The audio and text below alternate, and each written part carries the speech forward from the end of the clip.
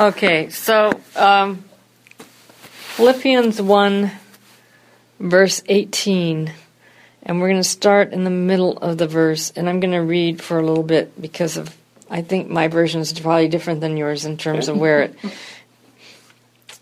Yes, and I will continue to rejoice, for I know that through your prayers and the help of the Spirit of Jesus Christ, this will turn out for my deliverance. It is my eager expectation and hope that I will not be put to shame in any way, but that by my speaking with all boldness, Christ will be exalted now as always in my body, whether by life or by death. For to me living is Christ, and dying is gain. If I am to live in the flesh, that means fruitful labor for me, and I do not know which I prefer. I am hard-pressed between the two. My desire is to depart and be with Christ, for that is far better. But to remain in the flesh is more necessary for you. Since I am convinced of this, I know that I will remain and continue with all of you for your progress and joy in faith, so that I may share abundantly in your boasting in Christ Jesus when I come to you again. That's where the paragraph ends in my version, which is NRSV, just for the record. I liked your wording there where it said that the fact that he's saying that even though he would rather be with Christ, he needs to stay, which is better for them. At least that's what I'm reading it as. It says, but if I were to live in the flesh, this is the fruit of my labor, yet it is not what I choose. For I am in a strait between the two, having a desire to depart and be with Christ, which is far better. Nevertheless, to abide in the flesh is more needful for you. That's 23, 24, 25. Mm-hmm. And it says, in having this confidence, I know I shall abide and continue with you all for your furtherance and joy in the faith. So what I'm understanding that to say is that, he would rather be with Christ, but he knows that they need him, so that's where he's at. Mm-hmm. And he's come to that understanding and at peace with it or whatever. Yeah, and Adventists have had a long wrestling match with I prefer to be with Christ, depart and be with Christ. Yeah. Because that sounds like the immortality of the soul teaching. I personally see it's no problem, because if death is like a sleep, and it's even better than a sleep. By sleep you can kind of be half awake, but it's an intense sleep, and the next moment you wake up thinking that you just had a little nap. Yeah. Hear that? No hot flashes. That would be wonderful. I hear you. I might get a decent night's sleep. Huh? Oh, man. Just once I'd like to have a night, like when I was a teenager, and you didn't want the nights to go quick. And you went to sleep, and the next thing you knew, the alarm was going off for school, and it was like... You felt good and rested. Yeah, because you slept so sound. Yeah. If I don't eat lots of sugar, I sleep better. Because my hot flashes, I have found they're directly linked to sugar. Really? Processed sugar. Like if I have homemade ice cream, which we make with raw sugar, I don't have as many. But if I eat processed fun size chocolate bars or Oreo cookies if they're in the house, or it sounds to me like it could be else. chocolate exacerbating your hot flashes. There you go. I don't know. Ooh, that was That was not what I wanted to hear. Because a day without chocolate is a day without sunshine in my book. So it would be interesting just to try it and see. But I don't eat chocolate every day. We're off topic, so. Yeah. Anyway, he believes in this passage that he's going to be delivered. And his goal is not to be put to shame in any way, but to speak with all boldness. I watched a really interesting video last night put out by Adventist World Radio. It was advertised in the Recorder. And the little bit of story that they shared made me want to look at the rest. And so I looked at it, and it was about an Islamic man named Wisam, who was born and raised in Nazareth,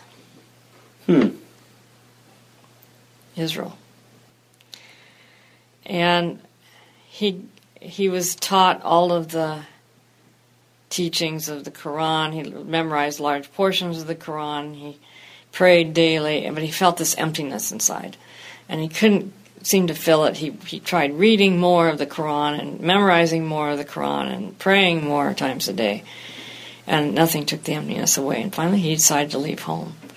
His family was very upset and angry that he would leave, and they threatened to take all his possessions, but he managed to pack enough of his possessions, and he went out the door.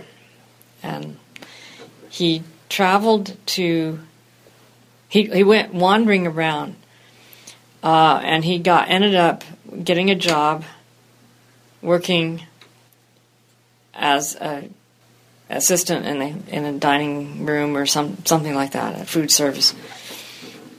And then one day he met a man who was in the mafia, and the man wanted him to be his bodyguard. He said he really admired his karate skills and things like that, and he wanted him to be in the mafia. And he said, no, absolutely not. And so the man says, well, I'm going to kill you. And he ended up getting shot multiple times. And he woke up he was totally out, and he woke up in a hotel room, and he found out that whoever brought him to the hotel room had paid for his stay several days and had dressed his wounds. And he never found out who it was. And so when he healed from that, he didn't know what to do, so he finally called his mother. And she said, son, he wanted to get a hold of his sister who lived in Austria. And the first thing his mother said was, son, your sister wants to get in touch with you. You must call her. And she gave him the number. So he called his sister. She sent him a ticket by train, I think it was, to come to Austria. And so he came to Austria, and a man met him at the station who gave him a big hug and took him to a college in Austria that happened to be an Adventist college, so it had to be Bogenhofen. And found out that this man who hugged him, and it was the first hug he'd ever had in his whole life. No one had ever hugged him before. He found out this man was the pastor of the church. And he was thrilled that he'd gotten onto a Christian campus, because now he could win all these souls for Allah. He was going to make the whole campus Islamic. And so he was very assertive and bold, and he terrified the students by telling them they were going to go to hell if they didn't accept Allah. And consequently, they contacted his sister and said, would you please take your brother out of here? And his sister begged, let him stay 1 year. And if he's not doing better by the end of that year, I'll come and get him. So he stayed there at the end of the year. And towards the end, before the end of the year, he had visa problems. They notified him that he had to come and deal with his visa problems. So he asked his boss if he could get off work. And the boss said, no, I'm not going to let you go. You have all this work to do. And he gave him 13 hours of work. And backing up a bit, he was sitting in the field after working, and he fell asleep. And he had this dream of a great bright light and a voice saying, you are mine. And he woke up, and the theology professor was coming toward him with an orange. And he said, I have an orange from Israel. Are you from Israel? And he said, yes. So he handed him the orange and walked away. And he thought that was kind of strange. So he had a dream again. So he fell asleep again. And he dreamed the same thing. And again, the same theology professor came and gave him another orange. This happened 3 times. With the same voice saying, "You are mine." So the 3rd time, he said to the theology professor, "I would like to meet your God." So they started studying with him. He became baptized as an Adventist, and in time to help with being a part of his sister's wedding, she was marrying a pastor, Adventist pastor, which of course he was very angry at, and he was going to kill her for that, before he became a Christian.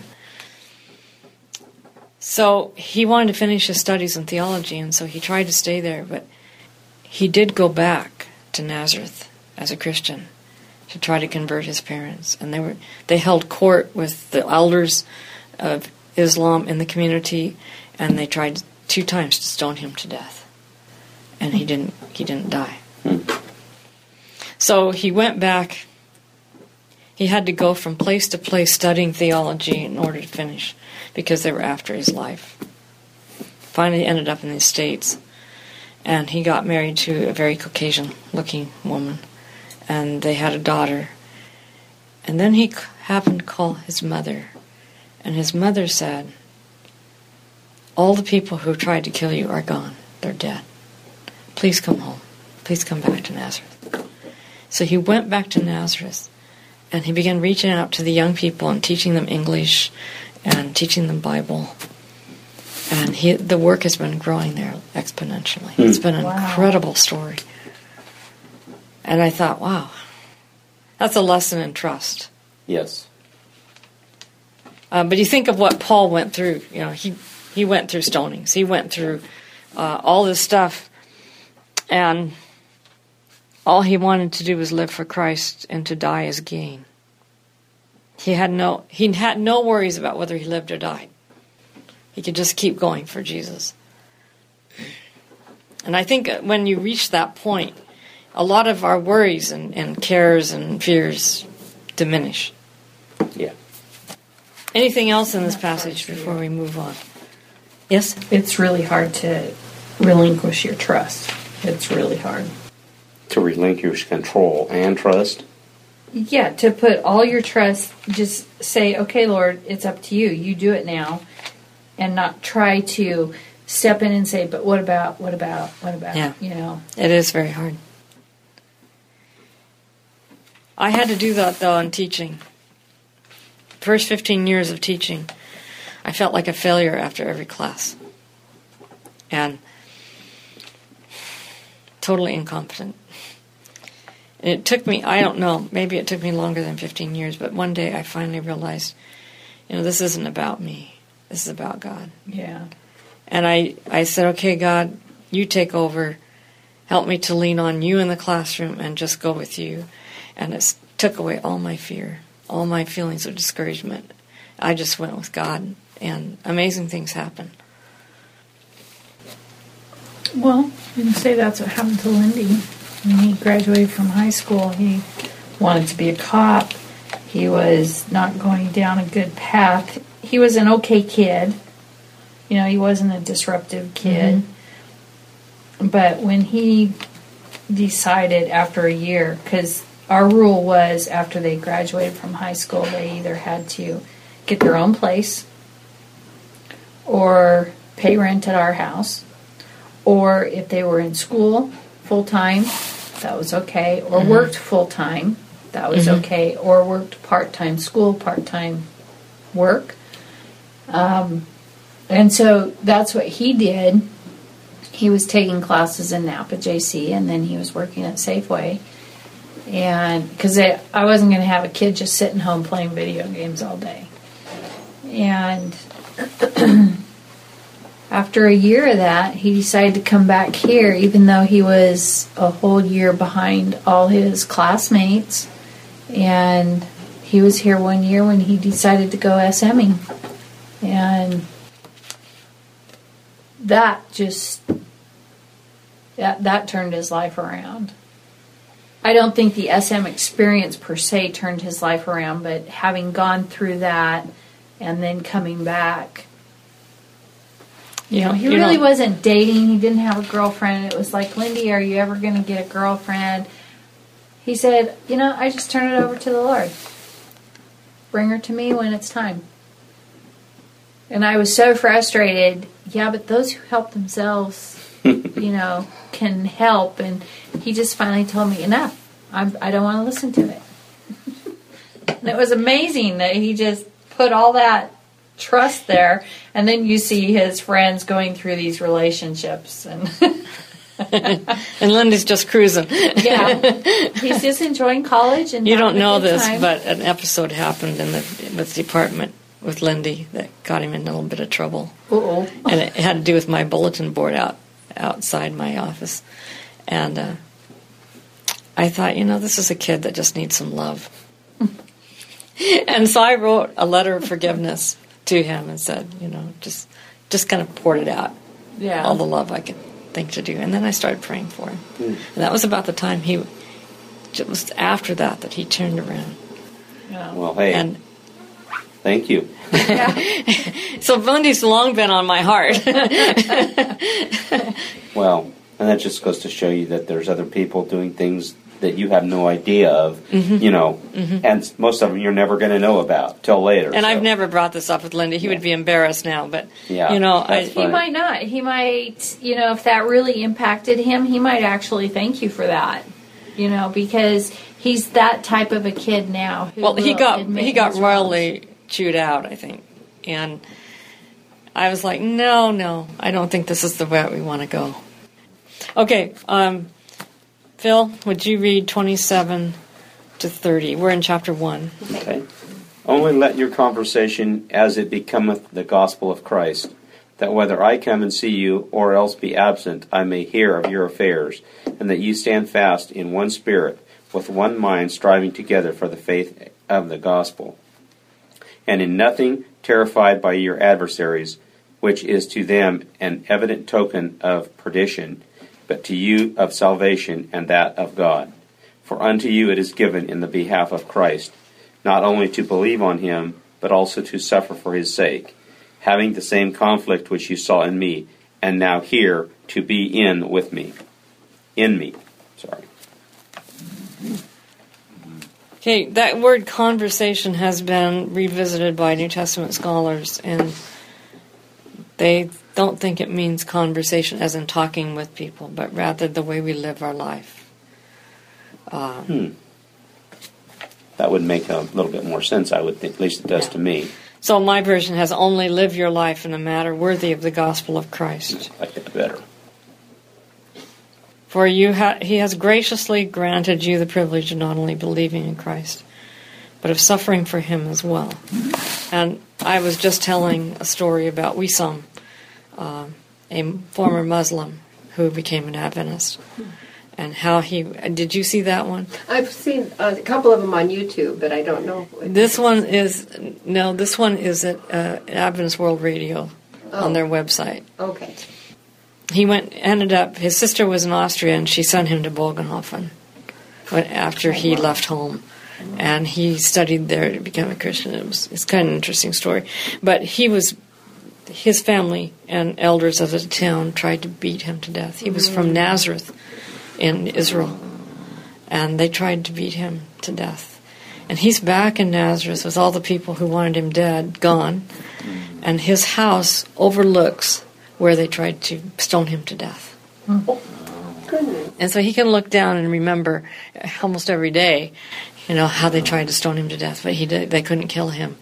And there's a statement in the ad that AWR put out for this story that at one point a cousin of his tried to stab him in the back, and the knife on his shirt blade was twisted like this. Oh. So it didn't even penetrate. It's an amazing story. But you think of someone who's willing to suffer for Christ. I don't think we know quite what that is, but Not anywhere near. it is a privilege. Anything else in this verses 27 to 30? And what does your version say for verse 28? Because I'm wondering what the context of the perdition is. It's in the middle of a sentence, so let me start with Okay. verse 27. Only live your life in a manner worthy of the gospel of Christ, so that whether I come and see you or am absent and hear you about you, I will know that you are standing firm in one spirit, striving side by side with one mind for the faith of the gospel, and are in no way intimidated by your opponents. For them, this is the evidence of their destruction, but of your salvation. And this is God's doing. That's a little bit more understanding than my version. It's interesting that he would say it like this, not to be intimidated by your opponents, because if you're not intimidated, this is evidence for them of their destruction. In other words, you don't have what he has. And hopefully, I don't think Paul means that oh good, they're going to be destroyed and I'm going to be saved because I'm suffering. I don't think he means it that way at all. I think he means that hopefully this will wake them up and you're actually being able to witness to them in a way you couldn't have if they weren't persecuting you. Yeah, it's real frustrating if a person has no fear and you can't intimidate them with whatever is being done. Yeah. They're at peace when they live or die. Yeah. Paul caught the depth of that stuff so much. It's amazing. Paul's understanding of the gospel is both very rational and yet very integrated in his own life, very experiential. He seemed to have both sides of his brain working at once. It's just amazing. Okay,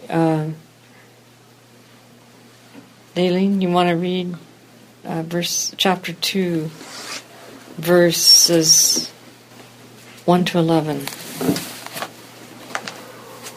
If you want to console my spirit, continue to grow in your relationship with Christ. Love one another, submit to the Holy Spirit, and be merciful and compassionate to others. If you want to make me completely happy, be united, show the same love for everyone, and be one in spirit and purpose. But don't do this because you want to make a name for yourself among other Christians. Be humble and considerate of other believers. Don't think you're the only one who has all the answers. Don't become totally absorbed in your own spiritual growth, but take an interest in other people and help them to grow too. You need to have the same love for people that Jesus Christ had. From all eternity, Christ had the very nature of God, but it never entered his mind to go back to heaven to show off his power to the whole universe so they could see that through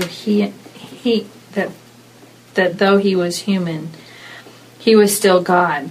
In fact, he has always been willing to put self aside like a servant without detracting from his equality with God, even though he took on man's nature.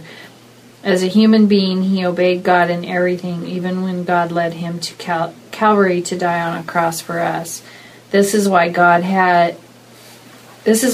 can exalt him, because he is so selfless and humble. God has righteously given him a name above every other name in heaven and earth. The time is coming when all beings in heaven and on earth will bow at the name of Jesus Christ. Everyone will confess that Jesus Christ is Lord to the glory of God the Father.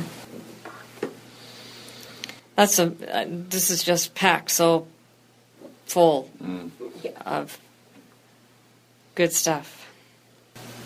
Just that whole first section is such a powerful, packs description of living the spiritual life or the spirit-led life is. And it seems like the key word is humility. Mm-hmm. Yeah. And I've come to the conclusion that there's just absolutely no love without humility. No, you can't. That the bedrock of love is that self-denial, is that humility. This kind of plays on the conversation we were having this morning. Mm-hmm. Sports. Competition. I think it was Detterin in our class. He would always say there's only two things. It's either my way or God's way. It's either that centered toward yourself or that whole selfish thing, or you're there to glorify God and to serve and altruism and stuff. And you can divide everything along those lines. But it's so hard for us humans. We're just, it's such an embedded part of sin, isn't it, that we We just have that. Even we don't have any reason to be selfish. We'll be selfish.